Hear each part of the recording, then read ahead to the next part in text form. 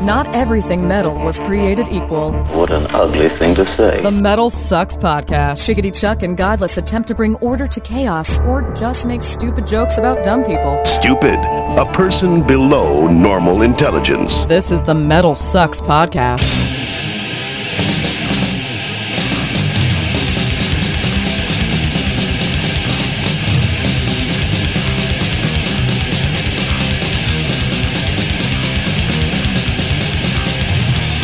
Greetings and salutations, my fine metal friends. Welcome to another edition of the MetalSucks podcast. I am Chuck. I'm Godless. And this is your weekly examination of all things metal, the MetalSucks podcast. You can find us, of course, on iTunes. Make sure that you search on iTunes for MetalSucks podcast. You'll find us, subscribe to us, and that way it comes right to your device every Monday when we post it.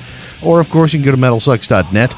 There's a podcast tab on the top of the page, and boom, click there. All of our old podcasts are right in one spot. It's super duper. It really is. Last week's episode would be, I would say, the climax. Everything else is downhill from last week's episode. Yep. We got good stuff ahead. No, Nick, man, that was a very good interview. It was really good. I just like seeing the MetalSucks podcast being reposted by Christian websites. Like, to me, that is one of the best things that's ever happened to me. I wonder if we can get that to happen next week too. Maybe. I don't know. We'll see. This week, though, we've got Keith Buckley, and I am a gay fanboy for Keith Buckley. Of? Every Time I Die. Kick ass. He's so hot, and he's like really cool, and he writes these great albums and stuff. And oh my god, From Parts Unknown, the new record is so good. We're gonna hear a song from it, and then I'm gonna talk to him for a while. So I can't wait. It's gonna be so special. It made me feel really cool to just be able to talk to him for a while. So good. I know it was terrible because I don't like to do. You were absent for this interview, and I could not say no because I seriously am a big fan of it. Every Time I Die, and yeah, I just sort of. All right, we'll see. See how it turns out. We find out a few things. I can't wait. Find out what his favorite movie is and his favorite karaoke song to sing. Ooh, yeah, right. You think about a dude like that. What song might you think he would be into for karaoke? I don't know. Something from Greece, maybe? Nope. But speaking of karaoke, we want to talk about the recent controversy that's popped up with all these bands. It was sort of weird. Great segue, dude. On Friday, was it Friday that this came out? Yeah. Tesseract decided to ditch their old new lead singer, basically. I was actually confused because I'm like, well, wait, isn't he the vocalist or something? Daniel Tompkins is his name. Is the old guy who's now the new guy again? Exactly. So Ash O'Hara, if I remember right, let me get all my names right. He was the interim, and when we talked to Moss from Tesseract, Ash was the guy that they were confident was going to be who took him home. This was he was going to be the guy. This was the album that they've been wanting. Yes, and it was it. And now they've gone back to the vocalist they had before. Even though he takes long showers, other than that, being on the road with him has been pretty good. That's the test, and that seems to be going well. Apparently, it wasn't going that well. Well, and then earlier, I guess it was last week.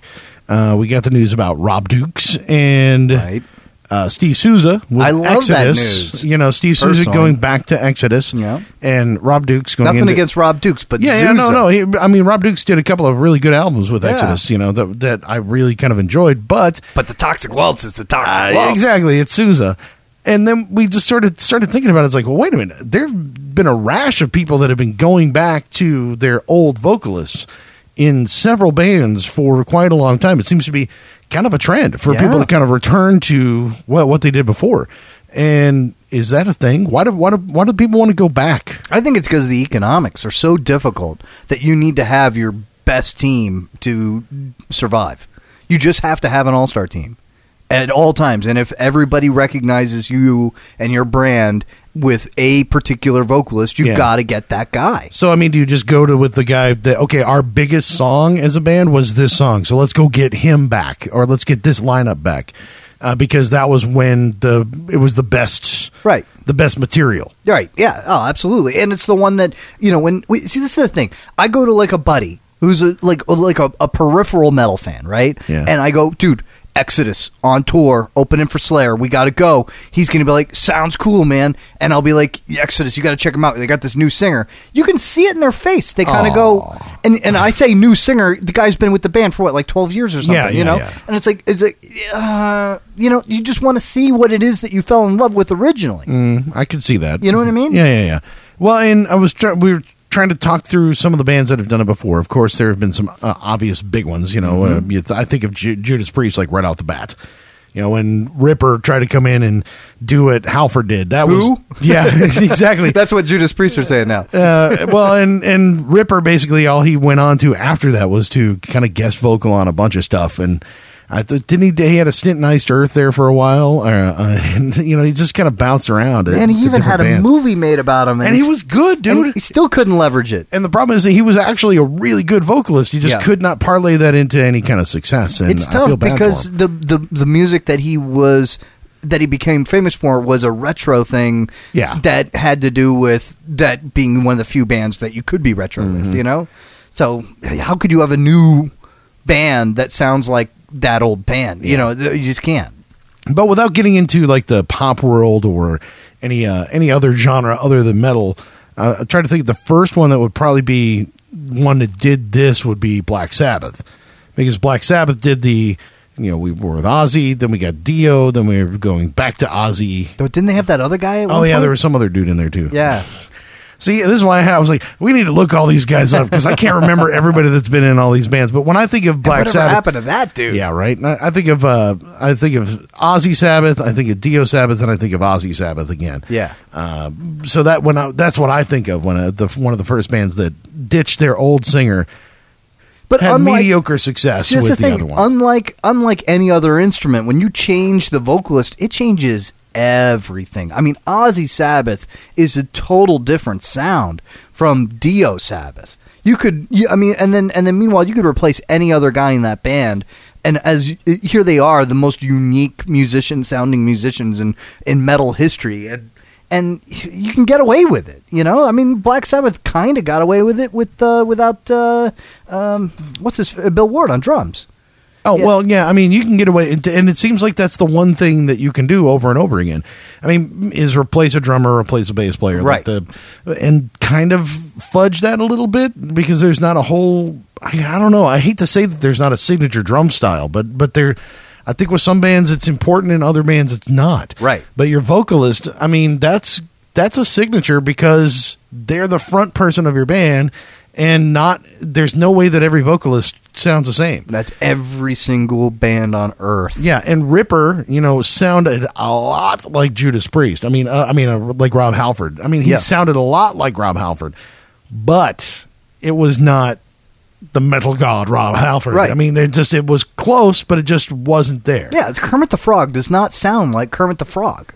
No, because Jim Henson did Kermit, and here you got a million people who've been trying to impress their kids with their Kermit the Frog impersonations for years, and they couldn't find somebody who can sound exactly like Jim Henson when he kicked the bucket. You know? Okay, let's see who was it. It was Glenn Hughes, Dave Donato.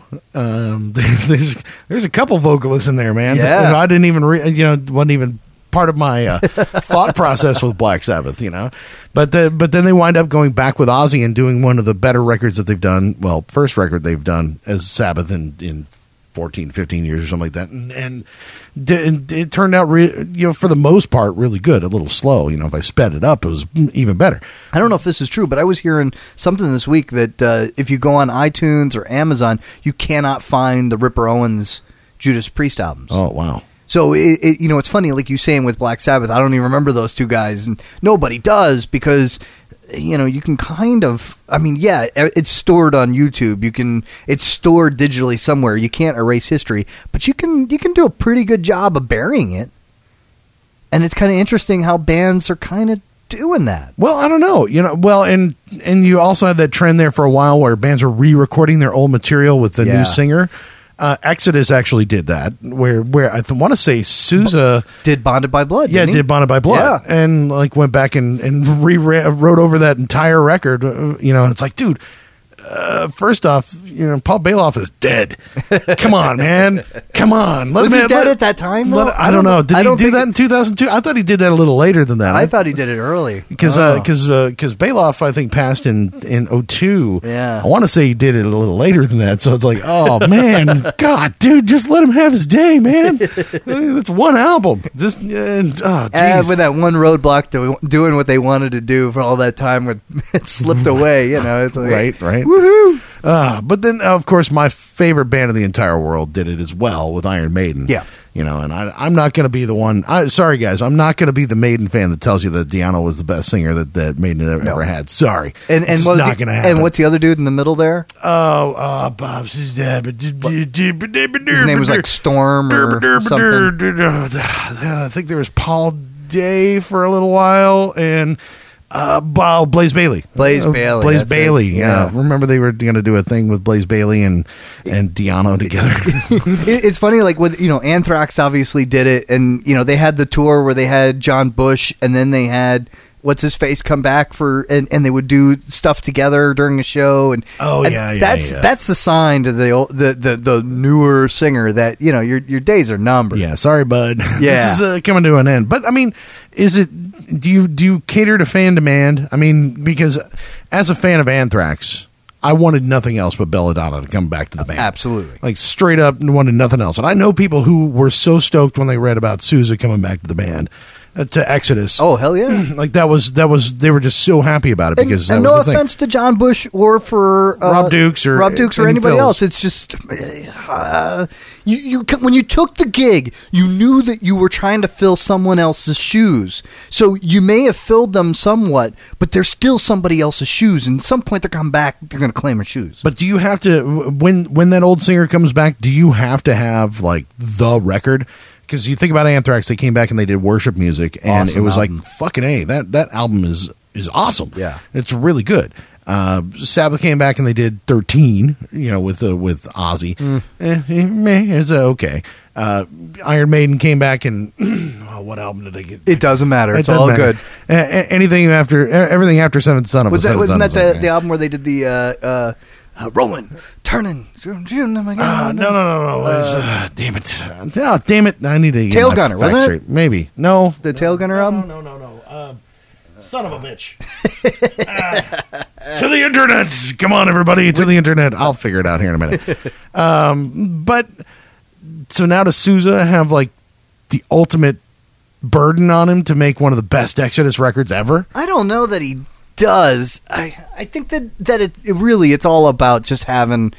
You know what I think it is I think it was Exodus getting to go on tour with Slayer, and what's his face, the guitarist, Gary Holt. Gary Holt was just like, you know what, if we're gonna do it, finally I got the guys to do this. Let's do it right. Yeah. And especially with Suicidal Tendencies opening up.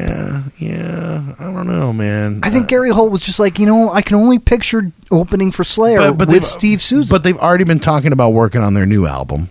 Mm-hmm. As far as it's already kind of in the this is happening, blah blah blah blah. Steve, I've already knocked out some vocals.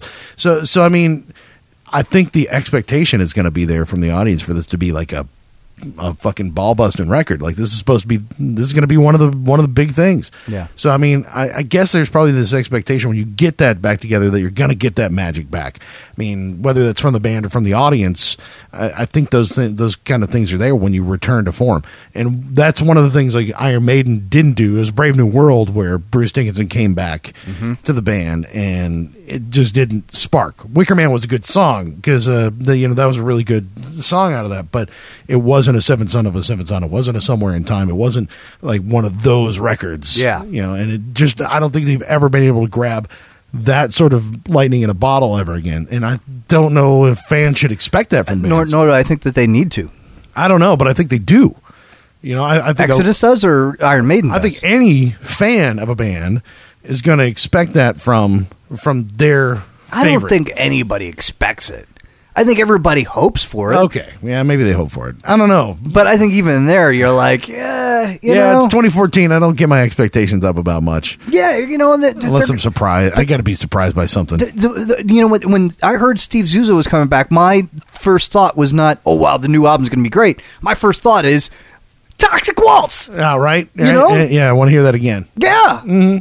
Indeed, I'm with you. I could totally see that. I think that's the reaction. I mean, same thing with like Anthrax. It wasn't like, Yeah. oh, Indians. Yeah, Yes, totally. Yeah, finally we get to hear "Caught in the Mosh." Yeah. by Belladonna again. exactly. You know, finally. Yeah. Yeah. Okay, all right. I see where you are, and that's Dickinson with Iron Maiden. It's like it wasn't about the new music. Right. It's about holy shit. We can hear "Rhyme with the Ancient Mariner" again. Yeah, and You know? I think that is almost all the time. And I think that you know, I think Anthrax are an exception to the rule because worship music just, wow, it was just great. Yeah. But even there, I don't know how much of that material is going to be on like future tours.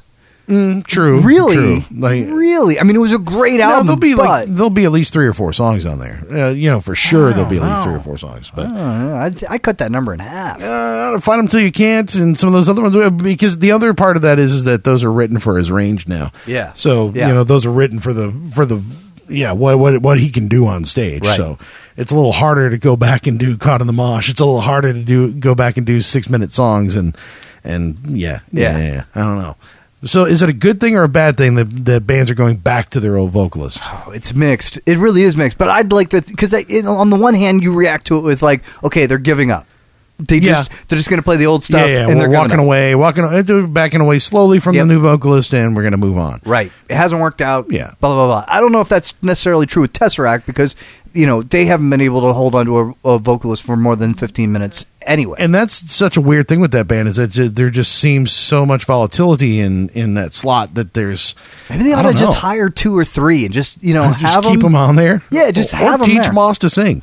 Come on, Moss, you just do it. Just knock it out. Yeah. And start doing vocals and call it even, man. Well, I went and saw some like you know, alternative type band thing, you know, one of those dancey like DJ bands, like in concert, and they had like a big TV on screen, and they just had female vocalists, but they just had them pre-recorded. I like it. And just throw them on the All TV right. screen. Done. I think that's a good way to do it. Yeah. Metal, take your cues now, man. Yeah. All right, we got to get into our interview with, or my interview with Keith Buckley of Every Time I Die. We're going to play a new song off From Parts Unknown, which comes out tomorrow, and it's going to be, if you're an Every Time I Die fan, which I am, and you could probably tell in my interview with Keith, you're going to love this album, man. And so, you know, we get to talk to Keith Buckley, who is in the midst of the Warped Tour for the MetalSucks podcast.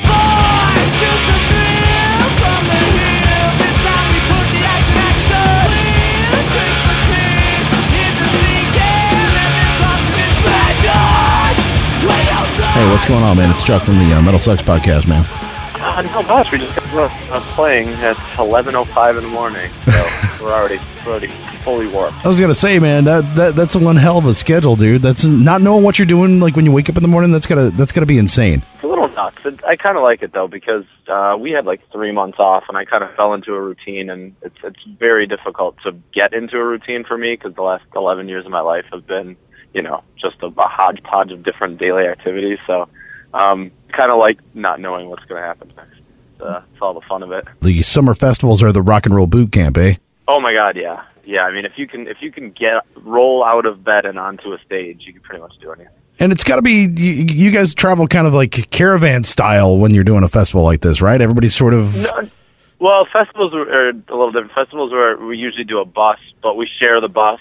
So it's kind of, I mean, it's not as luxurious as it sounds because there's not, you know, there's like 20 other guys around you. So, you know, it's very impersonal, and I don't know. I normally when we do club tours, we take a van and trailer, but yeah, we're always just in the most like disgusting conditions imaginable. So who are you sharing the bus with on this one?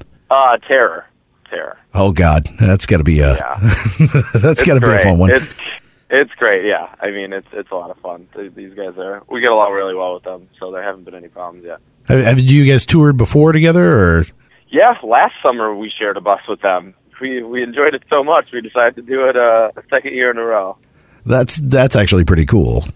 Yeah, it is. I mean, I don't know. I feel like when you're sharing a bus, you obviously save money, which is great, but also it's kind of, a lot of people probably wouldn't do it because they love their privacy, and I mean, obviously privacy for a little bit, but it's really, I don't know, it just reminds me of like being a kid and like living with my friends in an apartment or dorming at college. You know what I mean? It's just all these people are around that you like seeing every day, and it's great. Well, and you're not doing 6 months out of the year. It's 6 weeks, 8 weeks, or whatever. Yeah, exactly. And there's so much other distraction. I mean, you kind of have to do a bus or at least a bandwagon on Warped Tour. The drives are pretty insane, and the days are so hot that you need a respite from the heat. There's no like backstages or anything. So everybody has different places to hang out. Even if you start getting on each other's nerves, there's 101 ways to get yourself distracted. What do you do with you got to do signings and stuff like that, but when you play at 11 o'clock in the morning, you got to talk to douchebags like me or whatever, but what the hell else are you doing? I don't know. I've heard about this thing called drinking. Yeah. To start doing. Yeah, a lot of people are doing that. It's an activity I haven't looked into, but I'm going to give it a shot, see if I like it. So that'll probably start taking place within the next hour. Then after that, then the door's open to infinite possibilities of what I'm going to do. Rolling down a mountain, smashing glass. It's all there. Yeah, somebody's going to have something for you to get into trouble with, right? Absolutely. There's a water park. Actually, there's a water park next door to the venue today. So. Nice. Yeah, y'all are in Palm Springs today? Is that something like that? No, we're in Chula Vista, California. Yeah, okay. Not too far south. You already cruised through the Texas part. That's where I'm at, so. Yeah, we started there, which is weird for us. The Warped Tour, none of the ones that we've done have ever started there, so it was kind of, it's weird because Texas is always some of the greatest shows, and you just look forward to it, but this time you're just thrown into it immediately. First show, and it's one of the ones that normally you'd have a little time to get warmed up and look forward to, but. Yeah, so did you come right off a rest break and go right into this? Is that what you said? Yeah, we recorded a record in March, and then we didn't do anything for that long. So yeah, I was at home, and I enjoy obviously being home with my wife and seeing my friends, but I get a little stir crazy, and I start seeking out karaoke bars just because I'm like, I got to get on stage. I've got to get on stage. I'm dying here.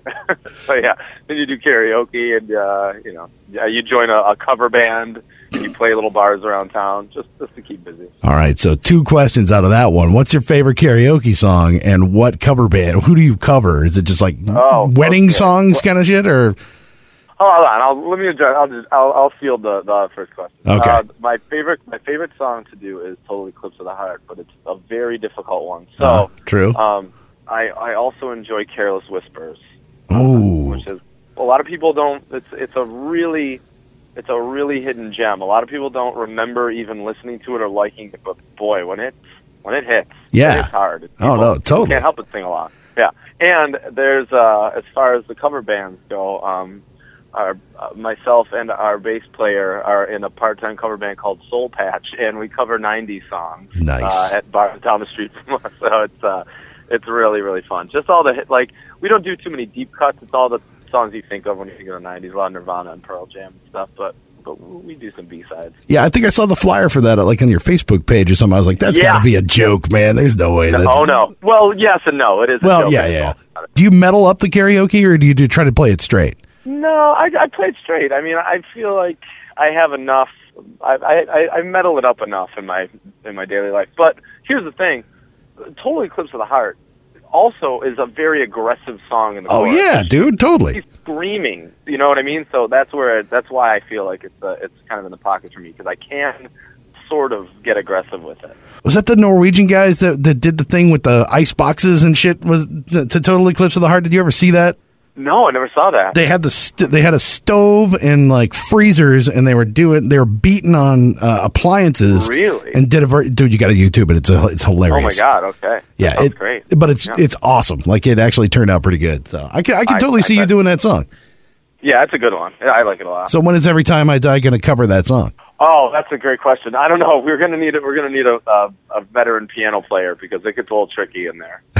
There's a big solo, a big piano solo. It's a complicated song. So I don't know.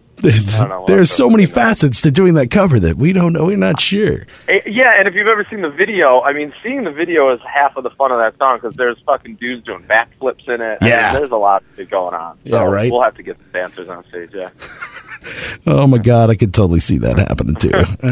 Yeah. After seeing you guys live enough times, yeah, that would not surprise me. I feel like it's a blessing of being in this band is that we could do stuff like that and people go, oh, yeah, I guess that makes sense. So, man, now you guys are what, about 15 years in now?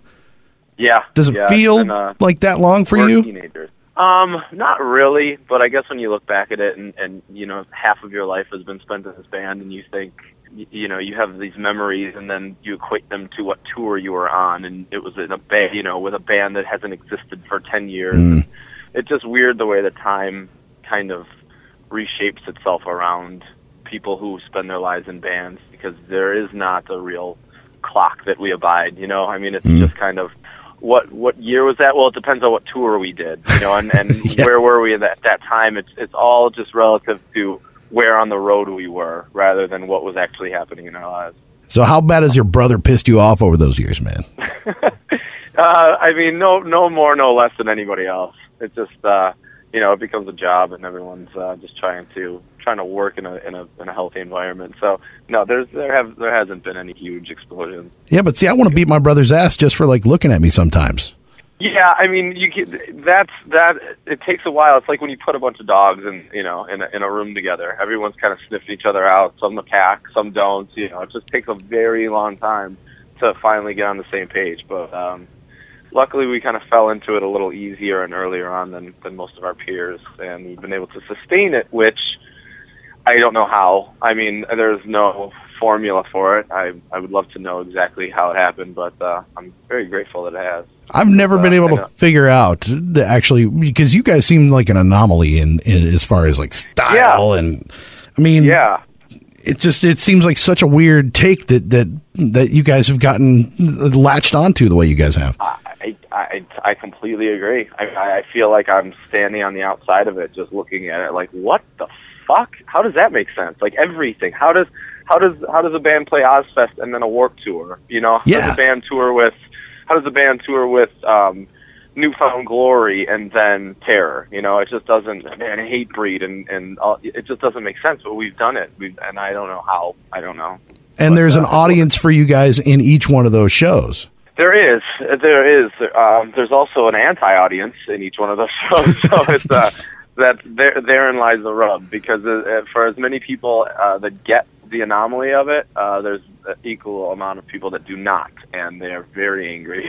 They're very angry about this band that doesn't have solos opening up for Lamb of God. You know, it doesn't make sense to a lot of people, so they. You know, it gets stressful at times, but somehow we've weathered the storm. Yeah, but you can only open up for Converge so many times, you know? I mean, come on. Yeah, I mean, I totally agree. I think that's what's great about us is that we can do different things. We can kind of do actually whatever we wanted to, you know, and it would work in certain spots and in others it wouldn't, but I think that we're aware of that now because we've been doing it for so long. Do you feel like you've had to change your approach to anything, like, because of that, or has that influenced the way that you guys have done anything, or do you feel like that way?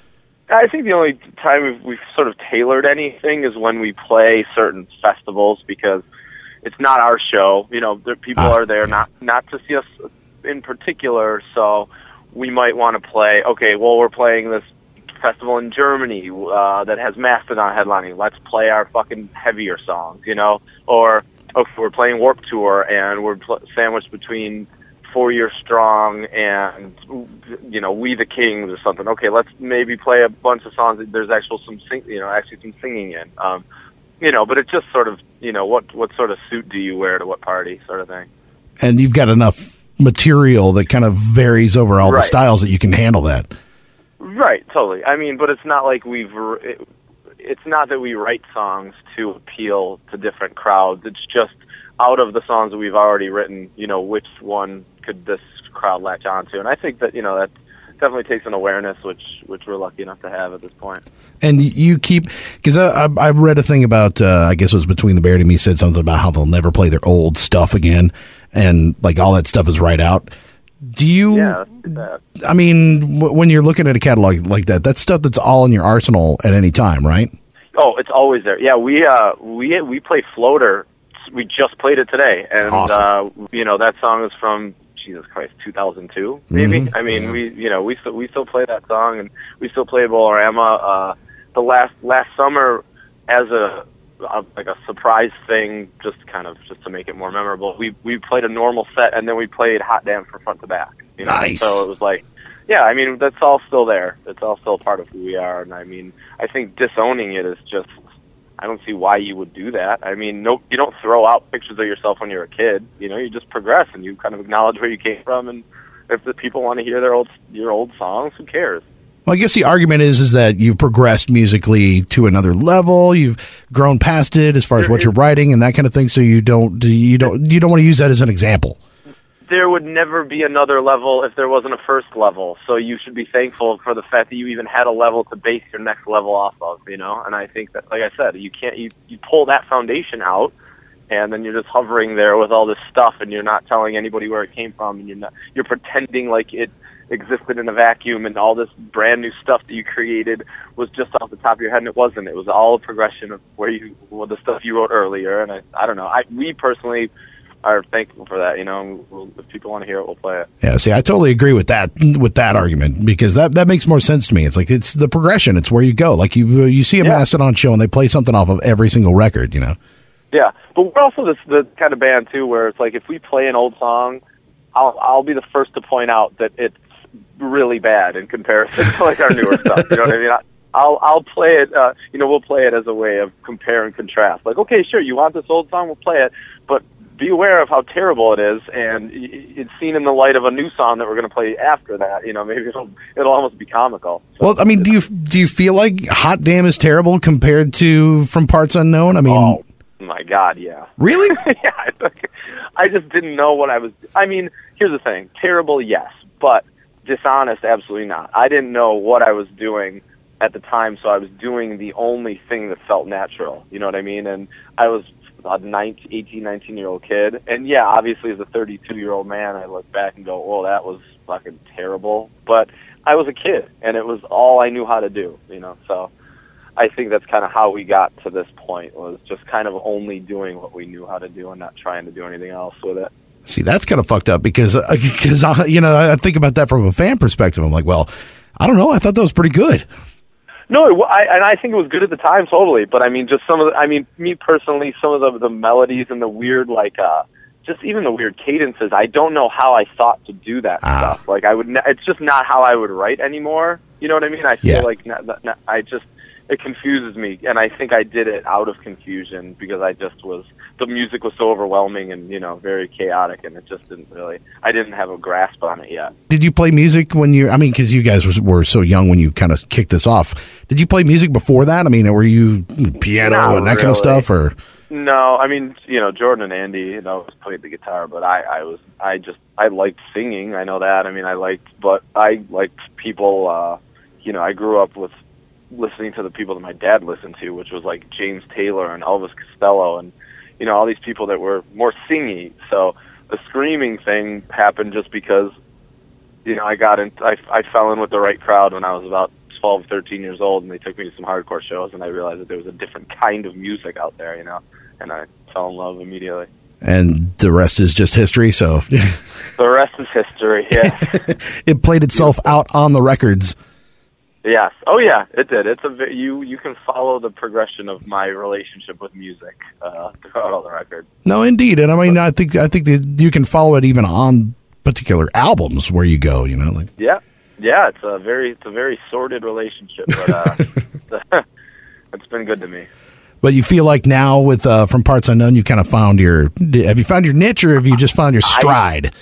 I feel like we found our stride, and that sounds really weird to say on your 7th album, but this is like, I've never been prouder of anything I've done. You know what I mean? Like, this if history were to look back and my one contribution to this earth, I would hope it would be this record. And so far, like, I know critical acclaim or whatever, you know, what that means sometimes. Yeah, nothing. It doesn't mean anything. You are getting, like, hammered with some great love on this album, too. It feels good. But it's not, it's weird because it's just, my personality type will not allow me to really bask in it. It's always like, oh shit, they love it. So what do I do next? You know what I mean? Like, how am I going to do anything better than this? You know, so now all the stress is already setting in about our next record. Really?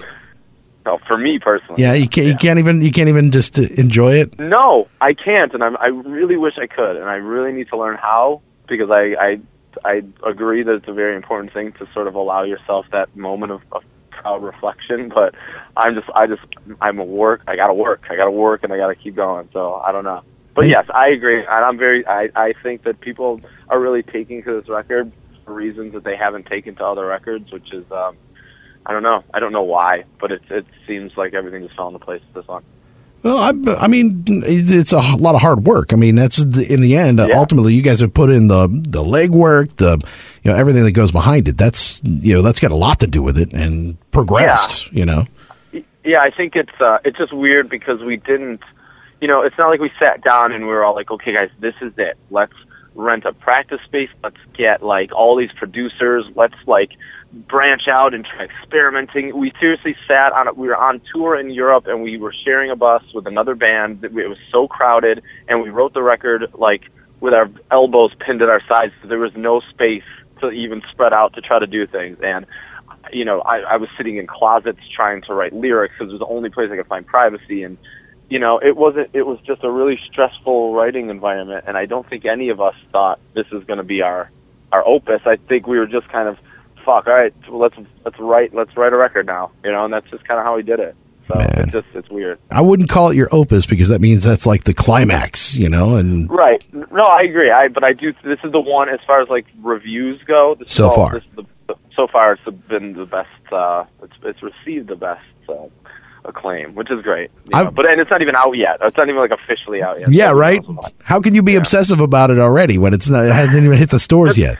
That's it. Like, I was talking to my wife yesterday, and she's like, "Where are you going to be the day your record comes out?" And I'm like, "Oh shit, it's not out yet." Like, I feel like it's already been out for a week or two. But it hasn't even officially come out yet. But I'm excited about it, and I do need to slow down and just enjoy the moment of putting out a new record. Just say thank you. I need to say thank you. All the good. Just that's the biggest thing when anybody gives you a compliment is thank you. Yeah. You're right. That's a really important lesson that I'm trying to learn, and I need to start doing it today. Do you have trouble taking compliments? Absolutely. Yeah, I definitely do. Yeah, I don't know, because I'm very just suspicious of people. So I don't know, like, thank you, but what? Why? What do you need? What can I do for you? Well, that's just the music industry getting to you. Exactly. Yeah, that's just the years on the road. Right. Yeah. So can I get backstage? How about that? Can I get a free T-shirt, man? Come on, man. Yeah. Oh man, I haven't seen you in forever. How you doing? Can you get my friends in, please? Same breath. You son of a bitch. Yeah. Man. No, it's I've listened to it like 4 times now, and I can't put it down. I gotta say, I'm a fan from long ago. So this one, I agree with you. I think this is probably your finest moment. Thank you very much. Thank you. So, there we go. Bravo! All right, good job. There you go. I did it. Yeah. So that's the new record in a nutshell. Yeah, that's it. Now what? Now, as far as in our lives, we got a pizza party in a half hour. Sweet. Yeah, and then we I don't know, like I said, we played this morning, so I'm going to I'll eat some pizza, and then maybe I'll have a few drinks and then read a little bit, and So do you get to bring your wife on tour with you, or does she just stay at home? So when it works out, I bring her too. She works full time, and I met her in like 7th grade. She's known me all through all of this. She's already been through the honeymoon phase of being on the road with the band, and now it's just like okay, she's had enough. She doesn't enjoy sleeping in a bunk with me on a bus full of 20 other guys and not having a bathroom in the morning, and it's not a porta potty, you know. It's like, so I get it. She's done it before. So when you get to that point when you're sitting at home for 3 months and ready to go out, is she ready for you to go? Probably, yeah. She won't say it because she's a sweetheart, but yeah, I can imagine it's a sigh of relief when the door is closed finally. Like, all right, great, because you know then that means that there won't be 5 or 6 guys drinking beers on my roof, and until like 2 a.m, so she can finally get some peace and quiet. It's a whole different animal when you got one with like a regular job, right? Yeah, it is. But she's very, very supportive. It's great. That's pretty awesome. You've been like high school sweethearts, huh? Middle school. Jesus. 7th grade, yeah. 7th grade. Yeah. So I was 13. Still everything good? Everything is like awesome to this day? Yeah. All right. It's great. That's badass, man. Yeah, it's pretty rare. So I'm, like I said, I'm very, very appreciative of it. You definitely don't hear that very often anymore. I know. It's too bad, but I also think that maybe you don't hear about it because nobody really needs to talk about it. Because if it is, something that's been sustained for that long, it's not a thing to brag anymore. Like, oh man, you got to meet my girl. She's a porn star. She's fucking she's the best. It's like, well, no, my wife is just a very quiet woman that works a full-time job at home and tends for our house when I'm gone. So the ones you hear about are the ones that are always bitching about how bad everything is. So exactly. Yep, exactly. Yeah, you hear all those horror stories, but when it's awesome, it's like, no, I'm cool. Right, exactly. Yeah. Yep. I was going to ask you about the damn things, man. I was going to what all happened with all that, man? I thought that was the weirdest thing when that was going on. It was a weird thing. It was, it seems surreal to me still to this day. Like, it seems surreal when it was happening. It seems surreal looking back on it. But I don't know. For about 2 or 3 years there, it just clicked, and it was fucking awesome. And not that it doesn't click anymore. It's just we did the record and we toured on it, and then everyone kind of went their separate ways. Fall Out Boy got back together, which was kind of that wasn't in the cards. It was like an X factor that was going on, because Joe and Andy thought that they would have a lot more time on their hands to tour the damn things, but then once Fall Out Boy got back together, obviously that they went right back to the top, and Anthrax went back on tour. They wrote another record, and then Rob joined Volbeat, which threw another variable into the equation, because then we had another band scheduled to try to work around. So it got to be a lot. I mean, we're all still in touch. We're all still really good friends, and hopefully the stars align soon. We can do something else. So what was that for you? Was that just kind of flexing your muscles in a different way musically? Yeah, I think so. I think it was just something that I don't know. I felt like I really needed an opportunity to work with people like that I have kind of, obviously Scott, have admired as a musician, and the chops of Joe and Andy to be in a band that has pop sensibilities, and to see how those merged. I mean, I needed to be a witness to that, So when they asked me, it was just sort of something that was just so bizarre that I needed to watch and see what happened. And it definitely gave me a chance to do other things too vocally. And I don't know, I kind of surprise myself sometimes, and maybe some other people, but for the most part, it was just good old rock and roll music. Yeah, I mean, the output was surprisingly palatable, and like when you read everybody who's in it, you're like, wait a minute, what? Chocolate and peanut butter, those things don't go together. Yeah, exactly. Yeah, that's exactly right. And I think that's kind of the reason that the whole thing got started, was just just a shot out of the dark, and it was great. It was really great. It was considering I had been touring for 15 years, and it was just a totally new experience. So it was strange. It's like, it's a relationship. It's like having a new girlfriend, which is there's a courting phase, and then there's a honeymoon phase, and then there's bitter old, and then there's the bitter angry phase. And then she cheats on you, and I mean, it's all there, and it was all piled into 2 years instead of spread out over 20. So what was this other project I was listening to? Was it, I don't know how to describe, black metal?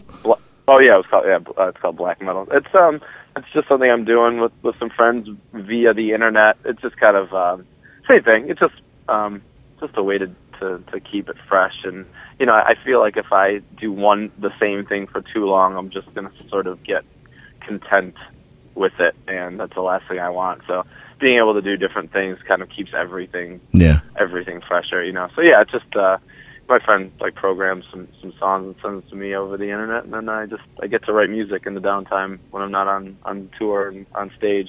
It keeps me busy, which is good. Well, you described growth over time with Every Time I Die, and it sounds like you've gotten to a point in the last few years that you're ready to kind of expand things out a little bit on the outside.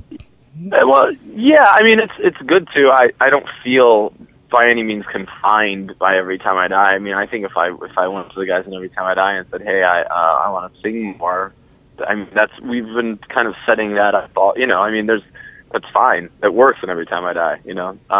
So I do have. I feel like I have license to do anything I want with Every Time I Die. But it's just cool to see how you work with other people making music. Making anything really. See how the energies play off each other and see how the relationships are. So, going on tour with the Damn Things was crazy because I had gotten so used to, 4 very particular people, and I knew their patterns like it was a choreographed dance, and then all of a sudden you're touring with the Damn Things, and oh my God, I don't know this guy's schedule. I don't know what he likes. Can I fart in front of him? Can I say, can I eat his food? Is he gonna get mad at me? It's it's all this weird stuff. So, the nuts and bolts of it, yeah.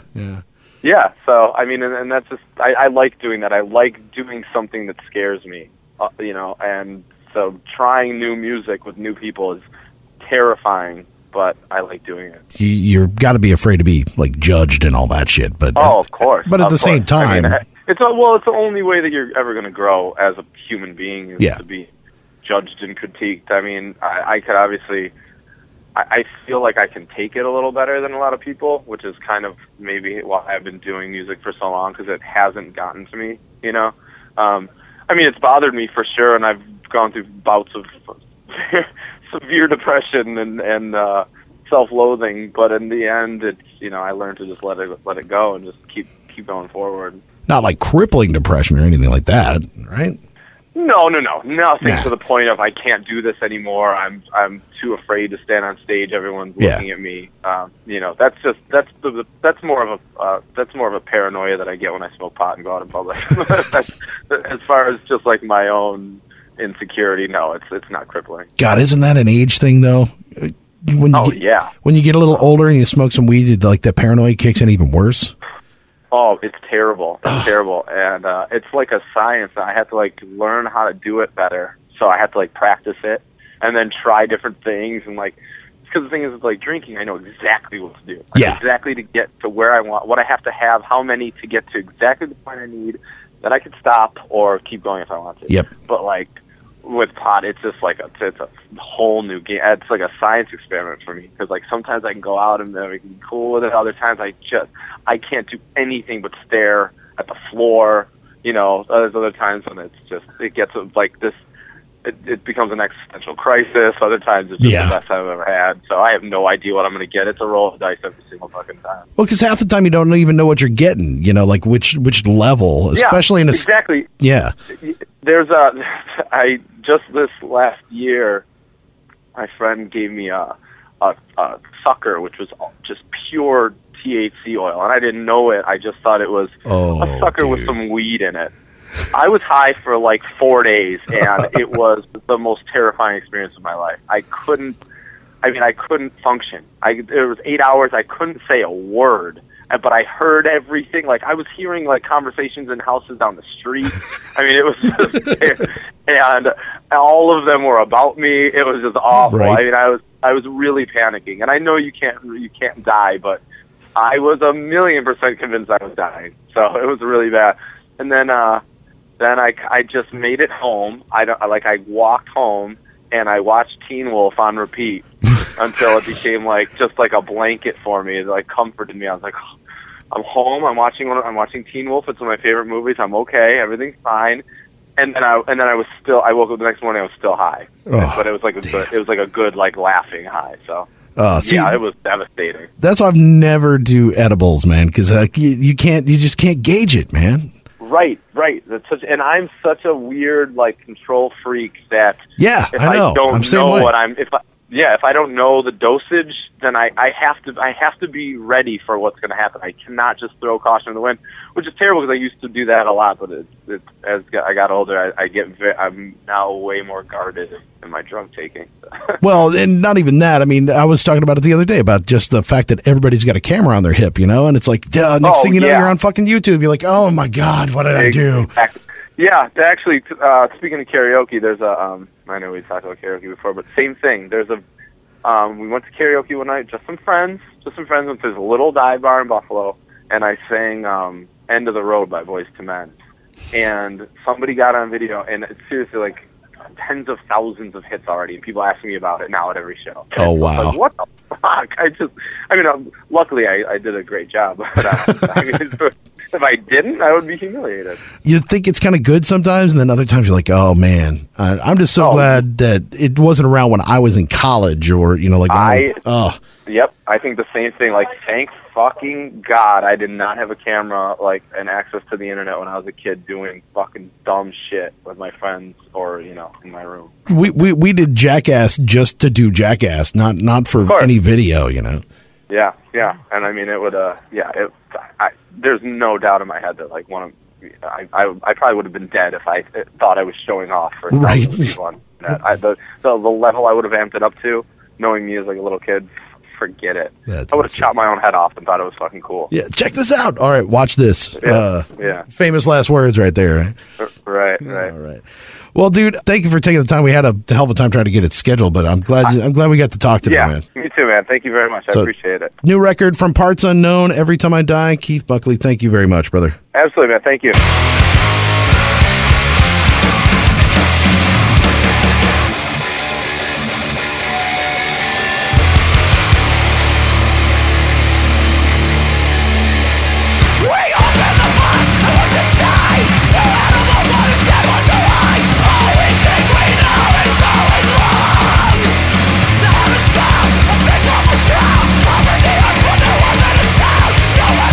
Nobody heard it, all the equation will tell me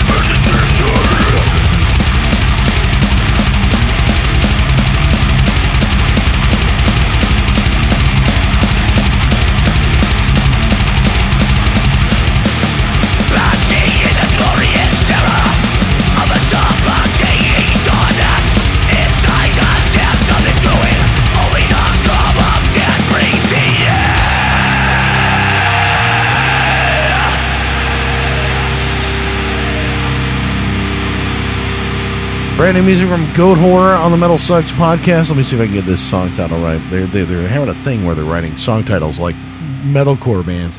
Cold Earth Consumed in Dying Flesh is the name of that song right there from Goat Horror. Cold Earth Consumed in Dying Flesh. Yes, indeed. Are you trying to figure it out? Figure Are you it out. trying to work on it? Yeah. I'm trying to deconstruct. Don't do it. Yeah. I was trying to do the same thing with the album title because I was having trouble with that, man. Constricting Rage of the Merciless. Well, is see, the, I would new think record. I would think Dying Flesh consumed in cold earth. That makes sense. You bury the body, right? It's revert. Don't. Yeah, okay. Don't try. I'm gonna pull myself away. Now, the reason I wanted to play some new Goat Horror because it's out now and it's actually a halfway decent record. I would say I enjoy it because I'm a fan of Goat Horror. Right. So it's not. It's a record that's written pretty much for people who like Goat Horror, Right. For the most part. But the main reason we wanted to pull one out was because of their drummer this week. It was something that you found on Twitter. I did. And I thought it was really interesting because it's not something that you normally find, but maybe you do, and I just don't know about it. I don't know. So it was like I woke up in the morning and like this popped up, and I was like, "Oh, this is going to be the big story of the day," and then nobody was talking about it because it pretty much got buried, or not buried, but it got deleted really quick. So this a writer by the name of Chris Redar had done a review of the new Goat Horror album, and he kind of just he said the same thing that you just said, but from the perspective of somebody who's probably not that big a Goat Horror fan, and it was a little bit harsher than what that kind of criticism. I mean. And so Zach Attack 666, you can follow him on Twitter. That'd be Zach Simmons, the drummer for Goat Horror at Goat Horror NOLA. He says, "Fuck your dumb little site for the shit talk review," and it's the website that that posted the it was the Last Rites or something like that. Exactly. And everybody and their mother does album reviews. I mean, MetalSucks does them.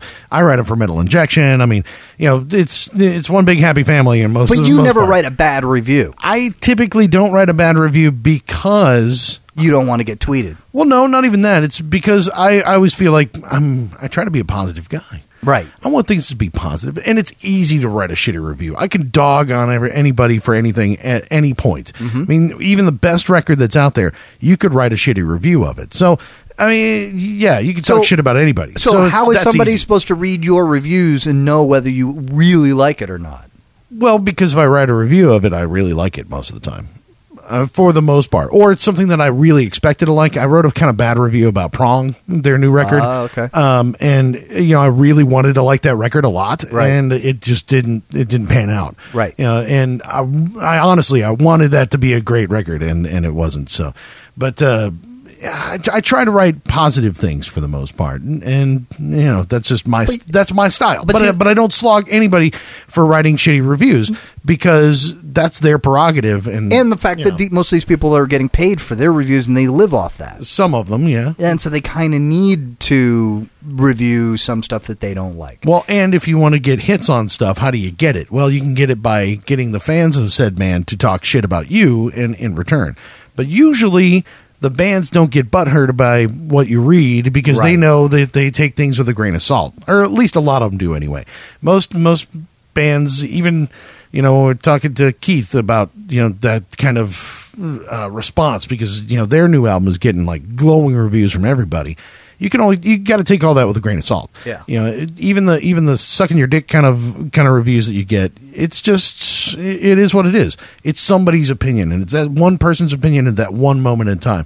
So you can't get upset about it. Do you think that him getting upset was such a weird thing to just kind of lash back out? And from what I could tell, he deleted that off his Twitter pretty fast. Yeah, and then Goatwhore Nola posted something like, "Oops."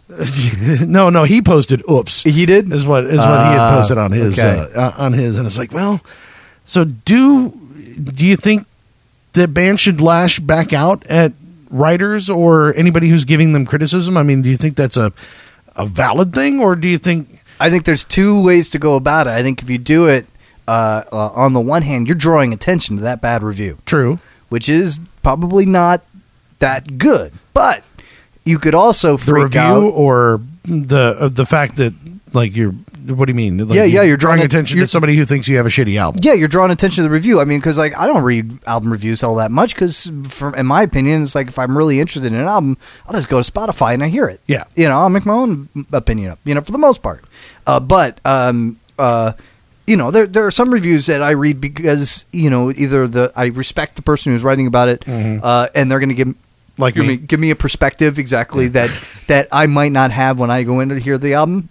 But I guess what I'm saying is that I generally won't read it, but as soon as like this guy, freaks out about this review, I'm like, whoa, I want to know what's going on. What'd that review say? Yeah, dude. Did he talk shit about his mom or something? I mean, so he's drawing attention to the review, but at the same time, you know what? He's got people talking about the new Goatwhore album. Yeah, and so that's not a bad thing. Exactly, especially if when you read the review and the review says the same thing you said when we started. It's like, hey, you're a Goatwhore fan, you got to get this. Yeah. Then if I'm a Goatwhore fan, I'm going to, oh, wow, cool. I hadn't realized the album was out. All right, I'm going to go get it. Mm-hmm. And that's a good thing. But, I mean, when you frame it in the point of if somebody's really dogging on your shit, like really giving you crap about your album, is it safe to respond or get in some kind of tweet fight with somebody when nobody wins?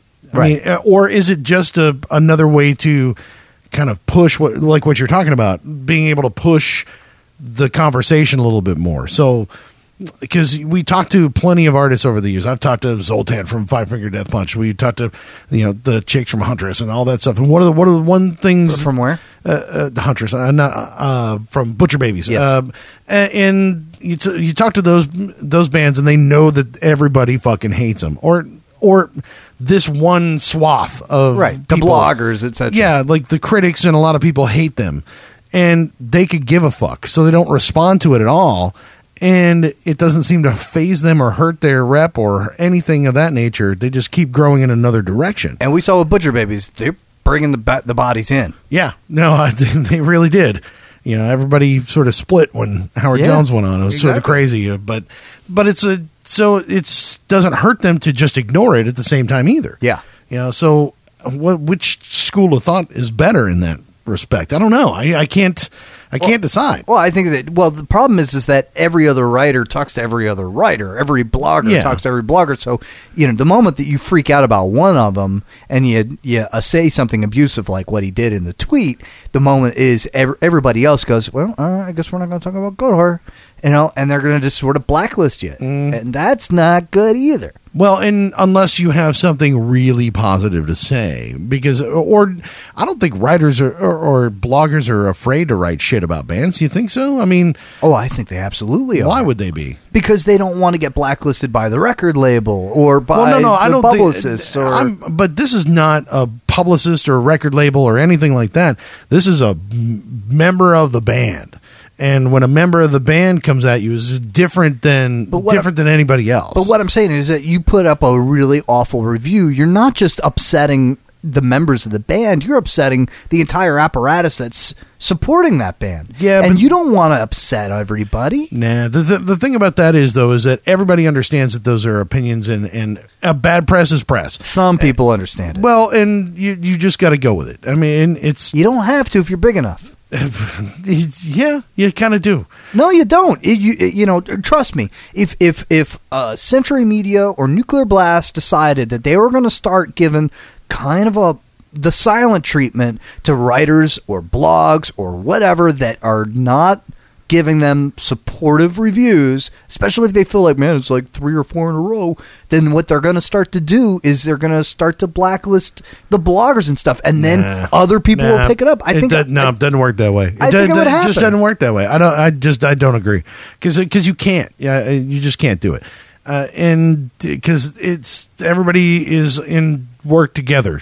Just like you say that all the bloggers and all the writers and everybody sort of talks to each other. We're talking industry, and the industry includes all of those label people. So everybody's in this together, man. Everybody knows each other. So you had to apologize at South by Southwest because everybody's in this together. Yes, so it's one of those things that everybody's in it together, and you're not going to like everything, and somebody's going to write a shitty review, and sometimes that shitty review is actually it's still press. But it's natural that you like the people that like you. Well, yeah, and it's where I think that can be dangerous, and on a small metal label level, that doesn't. I don't think that happens. When that happens, it's on some of the bigger labels, and you see people going, "Hey, by the way, you know what? This Korn record is the best record of the year." Yeah. Hey, this Black Sabbath record is the best record of the year. Exactly. Like those things. Some of those I feel are suspect, but other than that, on the small level, on the niche level, no, I don't. But I think all that stuff matters. I mean, all that matters, and I think you're pulling out exactly the example that supports what I'm trying to say. Is that, like, even if it's not obvious, it's not inferred, because it's such an insular world and the cool kids want to remain cool, they're going to do what it is that they need to do in order to remain cool, which means that they're going to cover, write, talk about, and praise the stuff that they think is cool, just like they want to be. Well, and I think part of that maybe too is that we are closer to the artist than we ever have been before. Mm-hmm. So I am friends with Ben Falgoust on Twitter, or I am friends with, you know what I'm saying? I'm friends with the band, with the artist on Twitter. We did an interview with Nick Hippa last week. I've bounced back and forth with him about getting tacos, when they're in town, kind of thing. We're closer to the artist than we ever have been because of things like Twitter and social media. Well, right up until he meets me in person. Well, I know that. But then it's all over. I'm not bringing you. I'm bringing Queso. I'm not bringing Godless. Good idea. So it's all good. Queso wins anybody over. But you know what I'm saying? Like, and I think that's more than anything, talking shit about somebody personally, that's where people have a disconnect, where it's like, I don't want to talk bad about that person. They feel real weird about talking bad about somebody that they might consider a friend.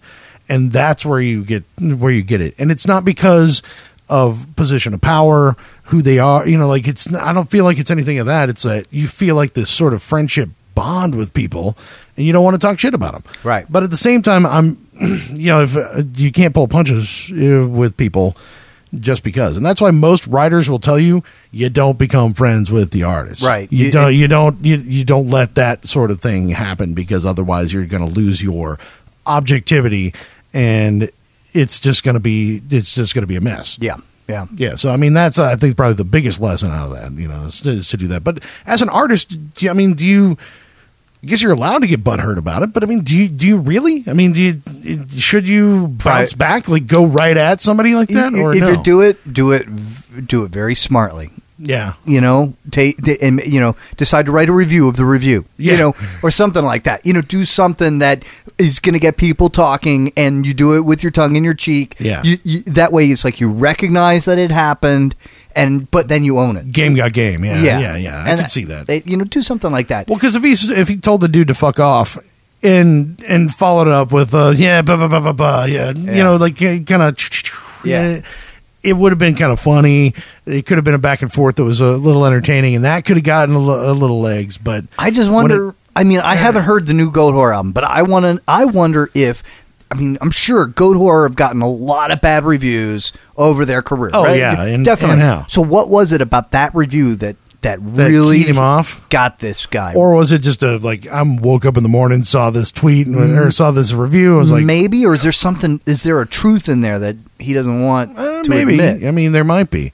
I mean, I've listened to the new Goat Horror record, and as a fan, I dig it. Yeah. I was like, it sounds a little thinner than the rest of the records. Production-wise, it doesn't sound as beefy in the middle. But, that's just what I've noticed about it. Have I spent a lot of time with it? Not really. But, there's song here and there. Will it stop me from going to see them live? No. Yeah. Because they're coming around every other week. And I fucking love to see them live. That's the whole key, is all about, seeing them live. I don't know. It seems like people that just don't get upset about it have the most success, right? If you let everything get to you, if you let every comment get to you, a lot of them, everybody said it'll be exhausting. Yeah, you just be, clawing your eyes out all the time. But I can totally see, you put your blood, sweat, and tears into an album, and you feel great about it's it. Your and baby. You're optimistic. Yeah, exactly, your baby. And somebody comes along and takes a poop on it. Man, that's got to hurt. Yeah. You just got to develop the skin, right? I guess. And sweat it. Yeah. We do it every week. So people shit on this show constantly. So yes, I'm so used to it now that I've become a better man for it, dude. Have you? Oh, totally. You haven't noticed? Thanks. I appreciate it, dickhead. All right, we got to wrap this show up, man. Next week, we're going to have, I think we are going to have Josh, how do we say it? Scoggin of 68 on the show. And we don't talk much about music. I let you just tear into him about stuff. Well, he has some very unique ideas. Indeed, to say the least. But he is, of course, the former lead singer of The Chariot and current lead singer of 68. So he'll be on the show next week. We'll get into that. And who knows what the hell else. Every week on the MetalSucks podcast, we dissect stuff and things. Maybe there'll be more news next week. Who knows, man? Maybe. Subscribe, follow. Subscribe on iTunes. Follow us on Twitter. You can follow me at Bearded8. I'm at Godless Speaks and on Spotify. And every week on Monday morning, we post it on MetalSucks.net. It's the MetalSucks podcast. Take your heart into the next room.